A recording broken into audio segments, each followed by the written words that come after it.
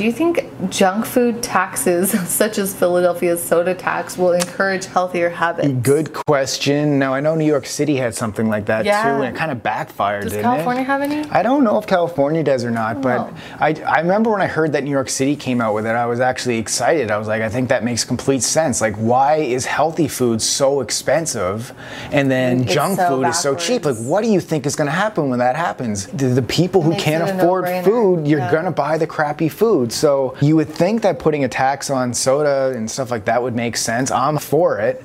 But then there's people out there who are like, let us decide if we want to. Exactly. If we want to drink soda and put that in our body, that should be our decision. The government should stay out of it, which I also kind of agree with. Like, we're all responsible for our own lives, guys. Right. Like, I'm 100% in control of my own life. I just don't blame other people for things that happen to me. So the government is trying in this particular moment. They are going to raise taxes. They're going to make more money, so it's good for them. I'm in favor of it. Yeah, I just think people should stop eating junk food, and I do think that if the price affects healthy food could go down, it would help encourage people to You guys let us know what you think. Seriously, if an organic apple is the same price as a bag of potato chips, what are you going to pick to snack on if it's the same price?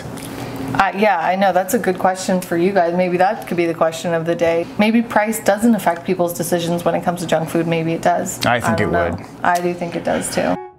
They tell me that I'm never gonna make it. They want me to do something that could make sense. They hate when I keep dreaming I'll be